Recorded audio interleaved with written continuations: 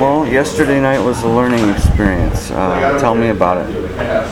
Well, it didn't go the way we wanted, obviously, but it's a first game after 4 months. It was kind of a hard game for me to get in there. It's like there was no shots at all. If they had a shot, it was a good scoring chance, and they had a few lucky bounces on it. Scored 5 goals on me, and it was a tough game. But a lot of those were tap-ins as well. So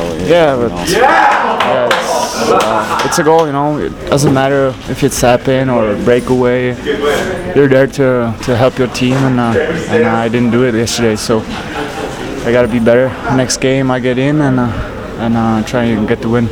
How do you take what happened yesterday as something of a learning experience while trying to sort of flush out the game?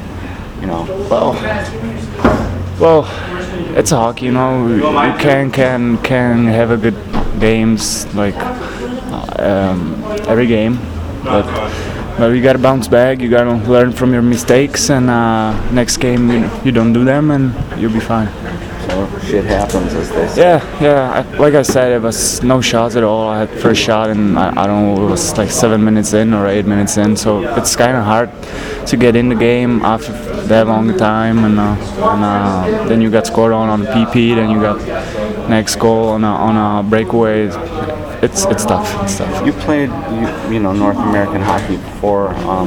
Have you found that the rink size is an issue, or are you doing just fine? Well, like you said, I played there before in the OHL.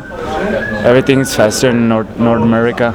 In Europe you got bigger place to play, and it's more space. And the guys passing more. Here's more shots straight to the net.